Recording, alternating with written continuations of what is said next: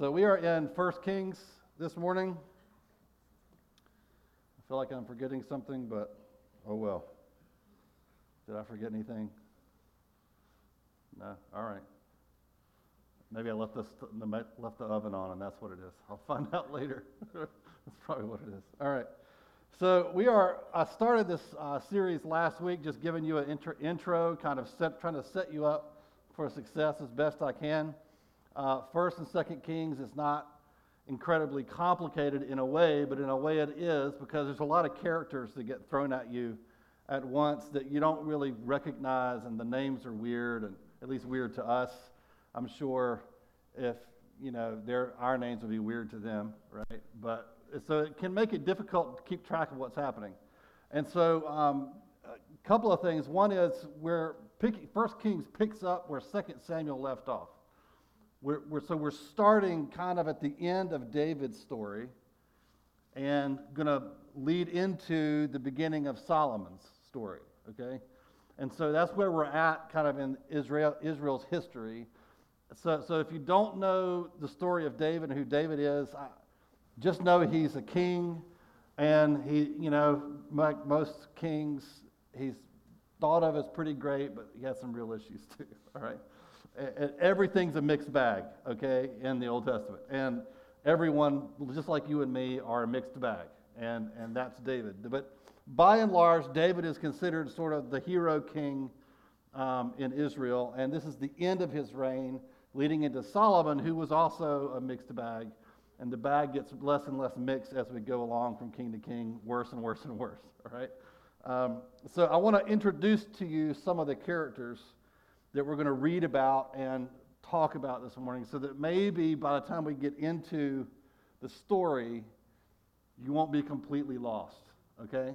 So I'm just going to introduce you to these characters, and then we'll get into the story. Does that make sense? So the first one, which you may recognize from 1 and 2 Samuel, is Bathsheba. That Bathsheba, okay? She became David's wife after he had her taken from her home and slept with her, a wicked abuse of his power as king. He then had her husband murdered on the battlefield. Essentially, he murdered her husband and covered it up. And all of that got exposed by our next character, the prophet Nathan, who God revealed to him what David had done. And Nathan had this really wise, kind of prophetically ingenious way of confronting David by telling him a story, and that exposed what David had done in a roundabout way that kind of, David essentially condemns himself. Nathan was a wise and wily guy. He was a great prophet, but you'll see more of his cleverness as we go. So he's this wise prophet to David, who confronted David about Bathsheba, and lived to tell the story. We'll see him intervene again in just a minute. We have Adonijah, kind of the villain in our story this morning. He's the son of David by one of David's wives, Haggith. Solomon was David's son by Bathsheba, okay? Things get complicated when you have multiple wives and concubines. Nowhere in the Old Testament is multiple wives commended as a good idea. Okay, there are just because there's an example of someone with multiple wives, and we'll see more examples. Bad idea. Okay, least of which it makes everyone confused when you try to tell the story of your life. Okay, so Adonijah is David's son, but by a different mom, one of his moms, one of his wives, and then you have Solomon, David's son by Bathsheba. One of Solomon's brothers staged a coup. That's Adonijah, to take the throne as David was on his deathbed. Adonijah was David's fourth son. Okay, it gets more confusing because some of his sons die. Some of them even kill each other. Great family. Their family reunions were a blast. So you have Adonijah, David's fourth. He's number 4, but he's the oldest living son. All right? The first son was Amnon, who had been killed by the third son, Absalom. Absalom is then killed for killing his brother. Just knock out the top 3 right away. The second son, by the way, Chileab, I think is how you say it, disappears. We aren't told what happened to him. He maybe just died young. Okay, so Adonijah is, at this point, he's not the firstborn, but he's the oldest living son. Okay? That becomes kind of a key point later. Then you have Joab, who committed revenge murder during David's reign. David condemned him to death, but then didn't execute him. He's a loose end in David's reign. And he should have, because Joab is bad news. Joab was guilty of murder. He should have been executed. He was not executed. And then David passes that job on to Solomon. Thank you very much, Dad. His last orders were, kill Joab, right? I mean, take him out, escort him to hell, quite literally is what he says. Make sure you escort him to hell, right? Imagine that being your last words. David was, he was a sensitive fella, wrote a lot of beautiful psalms, kind of poet, musician, artsy guy, but also murderous, violent, could be petty, fascinating character, right? Then we have, so that's Joab. He's also bad news. Then we have Benaiah, Solomon's loyal hitman and his military council. He's the guy that's always standing, 7 or 8 feet behind Solomon like this, looking scary, like he's not paying attention, but he is. That's Benaiah. He's the one that Solomon goes, hey, take care of that.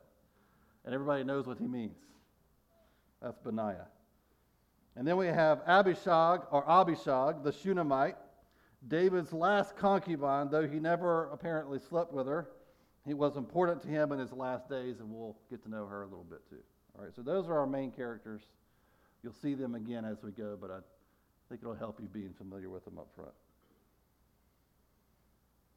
So beginning in chapter 1, the first 4 verses, David is described there as being quite frail, which is a startling picture, in my opinion, about David. This is the king. This is the mighty King David. And the picture of him is not mighty or kingly at all. You see him, he's so frail that no matter how many layers of clothing they put on him, he can't get warm. He's that old. Don't raise your hand if you have this problem, right? So he's, you can imagine it starts out, right? I mean, he's walking around the palace, and he's like, man, it's kind of chilly. He's used to walking around. I imagine David in his youth probably was shirtless a lot, but, sort of walking around, all right, like that. And then one day he's like, yeah, it's a little chilly. He's going to throw a shirt on. And he looks around and no one else is wearing as many warm clothes as he is, but he just, they're just warm-natured, right? And he just keeps, over the years, keeps adding on clothes, and all of a sudden, at night, even if he can't, he's got layers on, he's got blankets, he's got all of that, and he just can't get warm because you've lost a lot of body mass, and blood's not pumping the way it used to, and he can't get warm. So their solution is to go out and find a beautiful young woman named Abishag, they find, and she joins the family, doesn't marry him apparently, probably just would be considered a concubine, even though she doesn't have sex with him.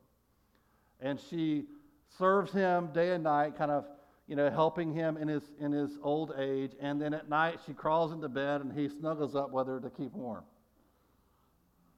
That's what it's like to be king, I guess. Yeah, it's weird. Okay, that's weird. But it's what he did. And the picture here is of the mighty King David who has now can't even keep himself warm at night. He's incapable of doing anything for himself now.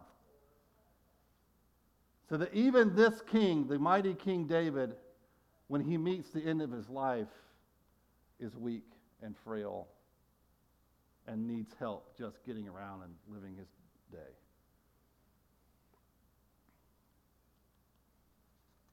It isn't really clear if she had any choice in this relationship, but like Bathsheba, his authority as king most certainly meant that she did not feel free to say no. And what you're going to find is, with all of these kings, all their relationships with women were really complicated and strange because of the immense authority. And this is one of the things that the prophet Samuel warned them about when Israel said, we want a king. And he said, you don't want a king. It's a bad idea. Just because your neighbors have kings doesn't mean it's a good idea. You don't want a king. Because it comes with basically the entire nation. Everybody serves the needs of the king without question. You die, you live, and you die for the king. And that's what's going to happen. And here's one of the examples we see over and over again. Bathsheba first, now Abishag. We see this kind of, the world revolves around the king, and this is just an example. So if that relationship bothers you, that's okay. It's probably supposed to bother you a little bit, all right? If it makes you think less of David, that's okay. I think we're probably supposed to think a little less of David in that scenario. This is a shocking image to be described writing about King David. David was well known for his physical strength, and he had always been a man of violence. And here he is, weak and chilly and shivering in the bed, unable to keep himself warm. So while this is happening, David is basically on his deathbed. His son Adonijah stages a coup. He's a great fella. What a great, loyal son. I'm shivering in my bed as I slowly fade away into death. And my son, my oldest son, is out there staging a coup, but David doesn't know this is happening. He begins to gather very public support for him being the successor to the throne of his father when he dies. This is the story we've seen many times with other monarchies around the world. When the king gets to the end of his life, starts to show some weakness, all the people, all the vultures gather around, watching him, waiting for him to die, like just circling in the air, waiting for him to die and positioning themselves however best they can to try to win the throne, or at least get into the same room so that they can be attached to someone who wins the throne, right? His partner in the coup was Joab. Remember Joab, I already mentioned him. He should have been dead a long time ago, but here he is still lurking around in the corners, and he attaches himself to Adonijah. Adonijah probably felt entitled to the throne based on him being the oldest, but this should not have been assumed. It had been prophesied that Solomon would be the new king, the next king, and David himself had declared it publicly that Solomon would be the next king. She knew this information. He had to know. Everybody else knew it. Yet here he is plotting, instead of honoring his father in his death, he plotted to take the throne while his father slowly passed away. Adonijah is not a good person.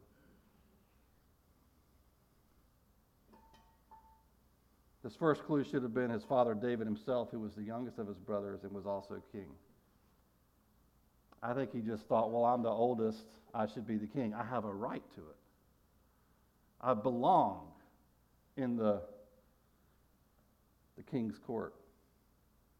David's mighty men, as well as Nathan the prophet, Bathsheba, and Benaiah did not betray David. That's important. So Adonijah's out there gathering people. He's having parades for himself. I mean, think of it. Dad's in there dying. And you're out in the streets having a parade that you planned for yourself, prancing around, people are clapping, and you're pretending to be the king and having parties. It's absolutely incredible. And he's gathering support around himself. Nathan and Bathsheba consult together and come up with a plan to talk to David about it. Nathan, in his wisdom, tells Bathsheba, look, if I go in there, like I've been here before,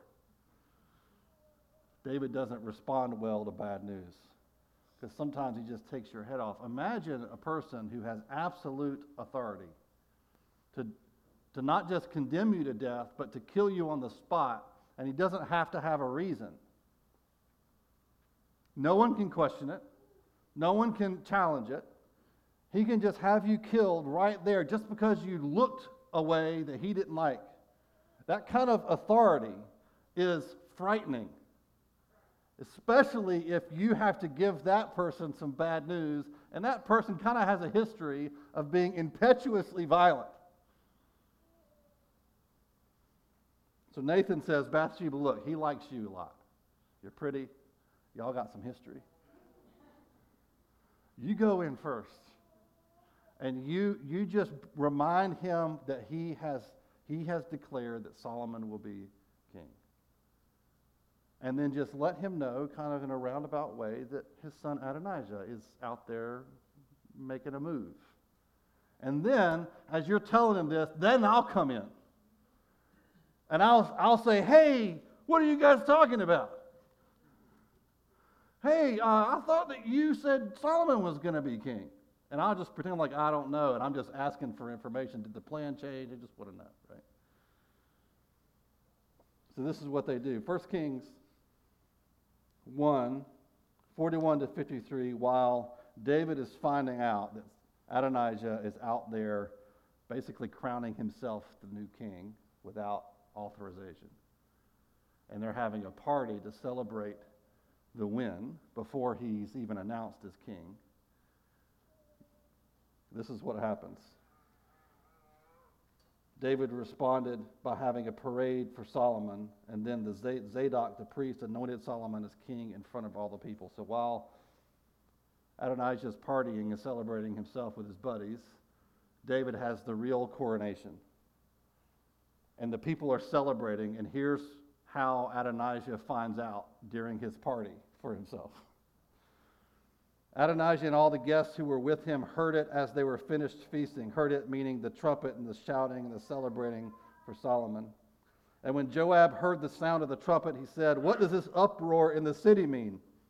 While he was still speaking, behold, Jonathan, the son of Abiathar, the priest, came. And Adonijah said, come in, for you are a worthy man, and bring good news. No, he doesn't. Jonathan answered Adonijah, no. For our Lord King David has made Solomon king, and the king has sent him with Zadok the priest, Nathan the prophet, and Benaiah the son of Jehoiada, and the Cherethites and the Pelethites. And they had him ride on the king's mule. I love how he just keeps giving more details. I don't know if he's enjoying this news or what, but he just keeps talking. Oh, and then he just keeps going. He's a fun fella. Verse 45, and Zadok the priest and Nathan the prophet have anointed him king at Gihon, and they have gone up from there rejoicing, so that the city is in an uproar. This is the noise that you have heard. Solomon sits on the royal throne. Moreover, I can't wait to meet this guy. Moreover, the king's servants came to congratulate our Lord King David, saying, may your God make the name of Solomon more famous than yours, and make his throne greater than your throne. And the king bowed himself on the bed. And the king also said, blessed be the Lord, the God of Israel, who has granted someone to sit on my throne this day, my own eyes seeing it. Then all the guests of Adonijah trembled and rose, and each went his own way. And Adonijah feared Solomon, as he should have. So he arose and went and took hold of the horns of the altar. It's in the temple or in the tabernacle. Then it was told Solomon, behold, Adonijah fears King Solomon, for behold, he has laid hold of the horns of the altar, saying, let King Solomon swear to me first that he will not put his servant to death with the sword. And Solomon said, if he will show himself a worthy man, not one of his hairs shall fall onto the earth. But if wickedness is found in him, he shall die. So King Solomon sent, and they brought him down from the altar, and he came and paid homage to King Solomon. And Solomon said to him, go to your house. So Solomon, for some reason, says, I'm not going to kill him unless you turn out to be evil. And then he brings him and he humiliates him, makes him bow down, and he says, now go to your house. Out of my sight. He comes back a little bit later. So I want to pause here and just look at how did Adonijah fail? What are the ways in which he blew this? Because he really did. This is going to end. I'll give it away. He's going to die. I think we all know it. We know where this is going. But it didn't have to be. He's in the family. I mean, who wants to be king when you can be the brother of the king? That's like the only thing better than owning a fishing boat is having a friend that owns a fishing boat. You don't have to do, the only thing better than owning a vacation house is having a friend that owns a vacation house. You with me? Like, why? What's wrong with him? He's the brother of the king. He can just do whatever he wants, and he has access to the palace and the king's money and the king's influence. All he has to do is ask his brother Solomon for something, and it's his. But he can't, he's not satisfied. So what's wrong? What does he do? I have 4 things. First, he exalted himself instead of humbling himself. God resists the proud and exalts the humble. Kings don't anoint themselves. He didn't understand this. For some reason, he didn't have the understanding that a king can't anoint himself. You don't exalt yourself to a place with God. God exalts the humble. Our job is to humble ourselves, not exalt ourselves. When we humble ourselves, God exalts us. At some point, maybe not in this life, but at some point, he lifts you up. Commentator Tony Merida calls this yearbook theology. I love this. Like, you remember, those of you who, I don't even know if they do yearbooks anymore. I haven't seen any of my kids' yearbooks in a while, but you remember when you got your yearbook, and what was the first thing you did? You went searching through that thing looking for who? Yourself. You went to your class, and you found your picture. What do I look like? Who am I next to? And then you went thumbing through all the pages. Did they catch any photos of me, at a football game or whatever? And you're looking for the club pictures and everything else if you were in clubs. And you're looking for yourself. And this is what he means by yearbook theology. It's self-centered. You thumb through the Bible looking for yourself. When you look at God, you're really looking for yourself in him. And your whole outlook on who God is and what faith is and what the Christian life is sort of centered around your needs. Even maybe it might just be your weaknesses. Thumbing through your life looking at, look how weak and broken I am. If only God would fix me. And you're still just looking at yourself. Yearbook theology is self-centered, self-absorbed, and unable to see God because your own questions and needs dominate your perspective on the Bible, on prayer, and on worship. You approach worship like medication for yourself. What am I getting out of worship? Well, it's not worship anymore when that's what you're after. Same thing with prayer. Your prayer centers around what you need and what you want and what even your own weaknesses. God, fix me, help me, bless me. But you're not looking at him. This was Adonijah's central issue, was his whole life centered around himself. He looked at the throne and the kingdom, and he thought all of it was about him. The kingdom of Israel is about me. It's here for me. It's here to make my life better. The throne is not about serving the people or serving God. It's about serving me. And so, therefore, he felt the most entitled to the throne because it was about him. Adonijah never expressed real concern for the will of God or what's best for the kingdom, ever. He just makes it about himself. Number 2, he was spoiled and self-centered. He's always gotten what he wanted. We would say entitled. He felt entitled to it. Maybe it's because he's the oldest. Well, it's a real shame, but my 3 older brothers have died, leaving me next in line. I mourn them every day. But I am next in line. I'm entitled to it. Maybe David just never told him no. That's entirely possible. Maybe he just never heard that word in his direction. No, you can't do that, Adonijah. I imagine it's hard to grow up in a palace and not feel a little spoiled. He's always gotten what he wanted and therefore felt entitled to the throne, even though it was common knowledge that the throne had been promised to Solomon. It's like it just didn't faze him. Surely God knows that I'm the most qualified and I should be on the throne. Third mistake, he sought the wrong counsel from traitors and yes men instead of people of loyal and faithful character. You look at the list of people he surrounds himself with. They're all just people who are excited that maybe he's going to be king and we can be attached to him in some way, and no one's telling him the truth. Hey, man, slow down. Like, what are you doing? Your dad's dying. The king is dying. Solomon's been promised a throne. Be happy for him. What are you doing? No one's telling him this. That's easy to do in life, isn't it? We gravitate to people who smile at us and say yes to us all the time. It's the person who says, hold on a minute, maybe that's not a good decision that we need in our life. So number 4, not only did he exalt himself, but he opposed God's choice of Solomon. I think you could include this in number 1, but I think it's important to separate it. Because there's 2 mistakes here. One is exalting himself, the other is opposing God's choice. And so he's intentionally creating division. He's trying to divide the kingdom.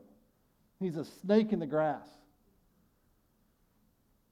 It's not just that he's having a party for himself and trying to be king. It's that he's dividing. He's coming against God's will directly. His actions would have divided the nation if Nathan and Bathsheba had not intervened with David. That would have been the result. Now, it does eventually divide anyway. So I think we can relate to Adonijah. I certainly can. I've never staged a coup, but I've had staged many coups in my heart. And I think every boss I've ever had at some point in my heart, I was like, I could do better than him. I could do better than her. She doesn't appreciate me. I should be in charge. If I was in charge, you say this stuff in your heart. Maybe sometimes you've said them out loud. Maybe we don't try to stage a coup, but we're all tempted to exalt ourselves before our peers. So how do we do this? Philip Ryken says, quote, we do it by quietly making sure we get most of the credit for the success of a project, or by showing off the electronic gadget we recently purchased, or by letting people know we are wearing the latest fashion, like me. Or by giving the impression that we are part of the in crowd, or by doing whatever it is that people in our community do to keep score. What do we do at Living Hope Church to keep score? About who's blessed and who's not. Maybe we simply fuel our sense of self-importance by gently complaining about our heavy workload. Ouch. Especially the good work we do in Christian ministry. Ouch. But one way or another, we want people to know how good we are. We may not do it by riding a chariot, hiring 50 servants, and inviting celebrities over for dinner, but we do the same thing in subtler ways. We do it with what we buy, what we say, what we wear, and the general impression we try to leave that we are something more than what we really are. I think, like Adonijah, the surest test of our hearts in this problem is, how do we react when we get passed over for the promotion and someone else gets it that's not as qualified as us? Does jealousy rush into our hearts along with a compulsion to steal their promotion for ourselves somehow, if only just by how we react?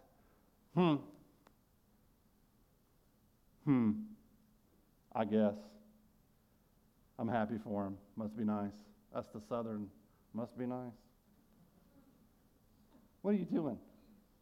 You're stealing some of the honor from them. You're diminishing it so that it's less good for them and makes you feel a little better. And that jealousy rises up, and it always surprises me when it hits me. Like, I didn't know that was there. That's gross. Where's that coming from? Not in me. But there it is. And what does it mean? It's not just about the jealousy. It's about, why didn't I get promoted? It's your heart's desire to exalt yourself into a position without God crowning you with that position. Taking it for yourself when it has not been given to you by God.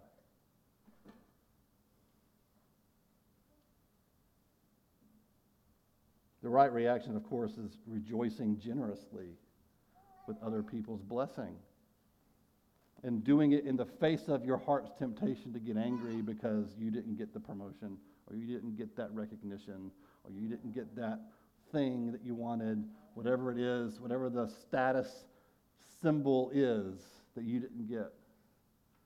When you can rejoice generously in other people getting what you want, you know your heart's right in this regard.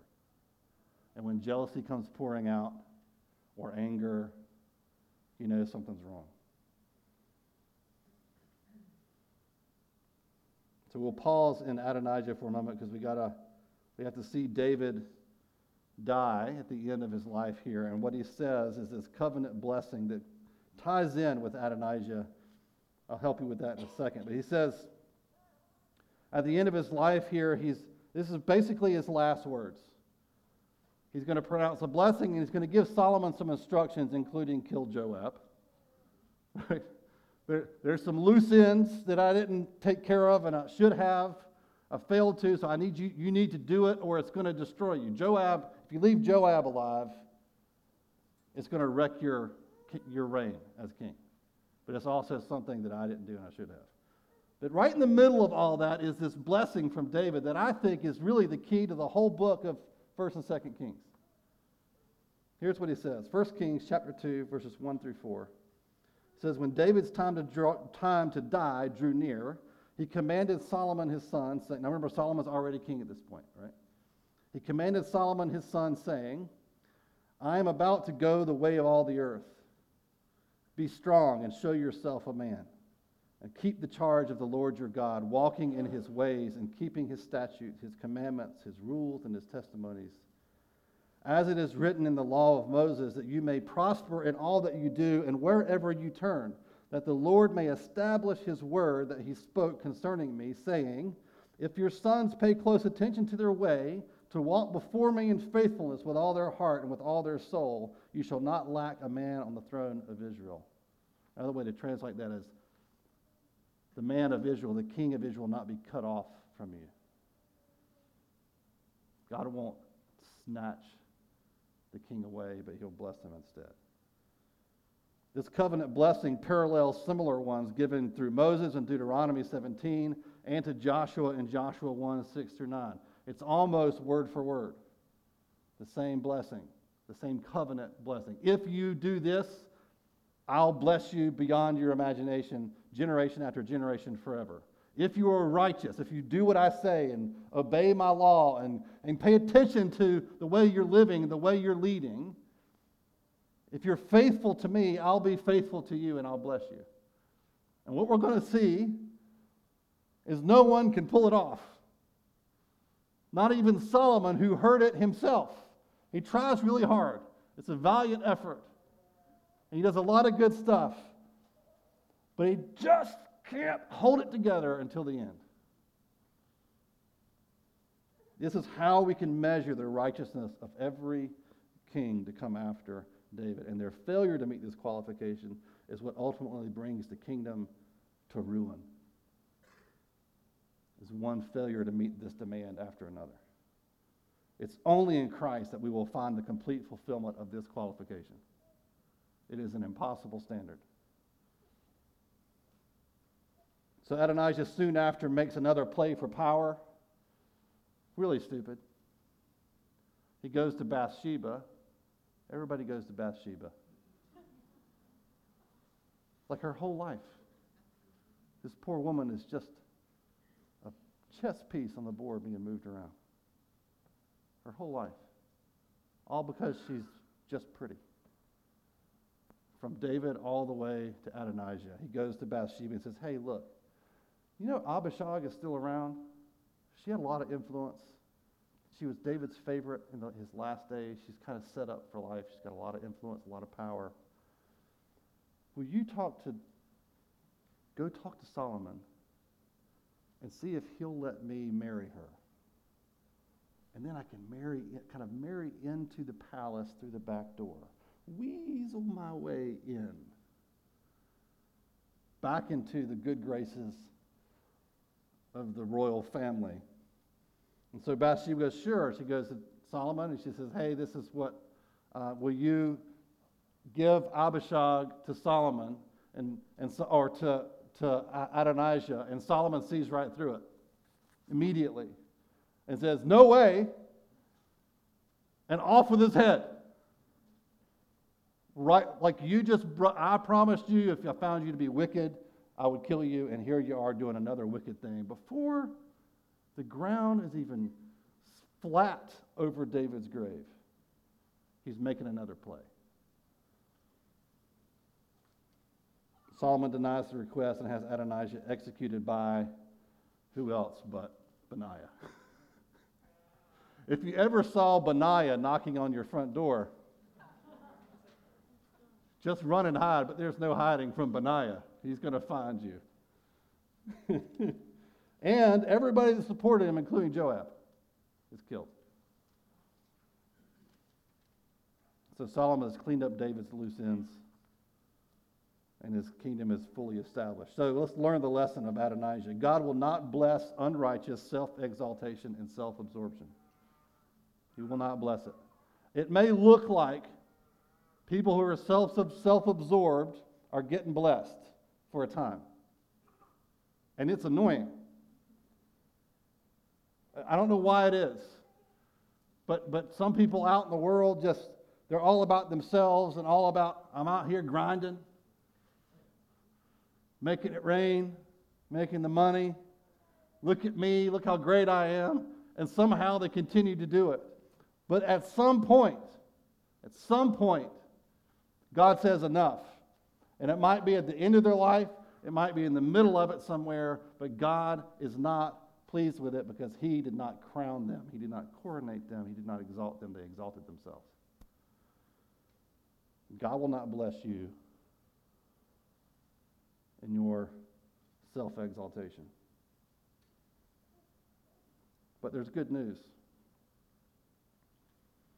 Ephesians 2, 4 through 7 says, but God, being rich in mercy, because of the great love with which he loved us, even when we were dead in our trespasses, made us alive together with Christ. By grace you have been saved, and raised us up with him, and seated us with him in the heavenly places in Christ Jesus, so that in the coming ages he might show the immeasurable riches of his grace and kindness towards us in Christ Jesus. So if you're in Christ, you have been exalted to the highest possible place that a human can be exalted to. You have been squeezed in to the very throne of God right next to Jesus, with your little toy scepter and your Burger King crown, just sitting there, wedged in, looking up at Jesus, looking up at God, just sitting there, totally belonging there. Not because you were great, or you're the firstborn, or you're the lastborn, or you're the smartest, or you're the best looking, or whatever it is. It's because Jesus, just the King, the only righteous King that there ever was and ever will be, he calls you his own. He calls you his friend. He calls you his brother and his sister. And he says, come sit on the throne with me. This is where you belong. So you can just relax. You don't have to fight. You don't have to fight for your place. You don't have to fight for recognition. You don't have to fight for that promotion. You work hard on that project and nobody notices. And you're like, where's my recognition? That's like the king saying, no one recognized me, as you wear the crown and sit on the throne with him. It's silly, isn't it? God is the one who exalts us, and he already has in Christ. It's absolutely stunning where you're sitting right now. I know you're sitting in here. I'm not crazy. But Paul says, yeah, you're sitting here in front of me, but at the same time, in another dimension that is more real than this one, you are seated in the highest place with the highest king, seated with him on his throne. You're not the king. You're just there with him, bound to him, in him. No exaltation of man can even compare to this. The good news of that is you can just relax. You don't have to scrape your way to the top of anything because you're at the top. And whenever you're experiencing now the hardship where it feels like you're at the bottom, it's just because the kingdom of God is in reverse. Jesus came, he condescended. The king, the righteous king, came down to the bottom because that's where the top is. The whole thing is flipped. And so he crawled his way down to the bottom and then he died. And he said, hey, attach yourself to me because I'm going up. And he attaches himself to you and he says, and he ascends where? To the throne. Seated at the right hand of the Father. And you're with him in that place. So being at the bottom is okay. We humble ourselves and he's the one who exalts us. Amen? So why don't we pray together? I want to bless you, or pray that the Holy Spirit would bless you with more humility. Oh. Scary, I'm afraid, because he might do it. So why don't we stand up together?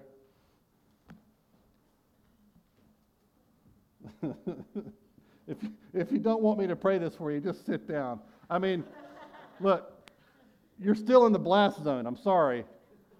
Now that I've said it out of my mouth, it's just going to happen whether you stand or sit. But you can pretend if you want. This is what God does. So God, here we are, and we see Adonijah and his pride and his rebellion.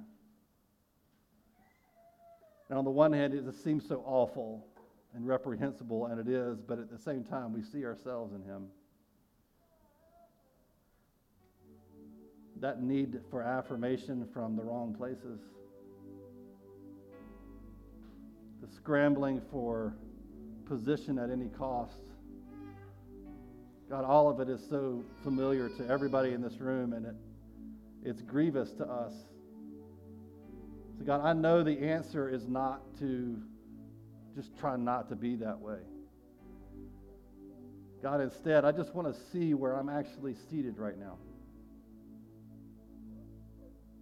So Holy Spirit, would you humble us enough that we could see what you've done for us with a new kind of clarity? That we are seated in a place where, by all accounts, we don't belong at all. But you have given us your righteousness. And because of that, we do belong right there next to you. So help us just to relax in that place. Help us to be humble enough to not pretend like we're really great kings, but instead just to relax and be with you, to enjoy that throne room of grace,